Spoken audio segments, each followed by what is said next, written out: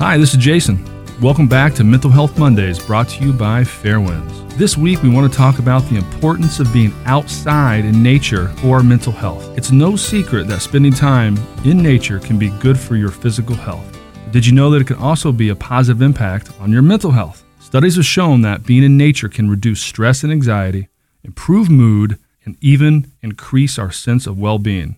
I know it's not easy to get outside in the winter, but it is helpful. So the next time you're feeling a little stressed or overwhelmed, try taking a walk in the park, going for a hike, or even just sitting outside and enjoying the fresh air.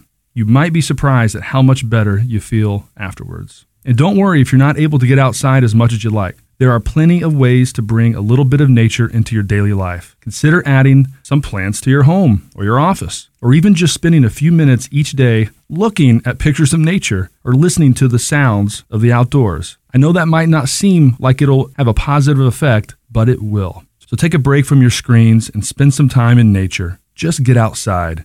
Your mind and body will thank you. And if being outside in nature isn't enough and you need more support and help, please call Fairwinds or text us at 508-228-2689. Look us up online, fairwindcenter.org. That's all for this week's Mental Health Monday. We'll be back next week with more tips and resources. Take care of yourself. Take care of each other.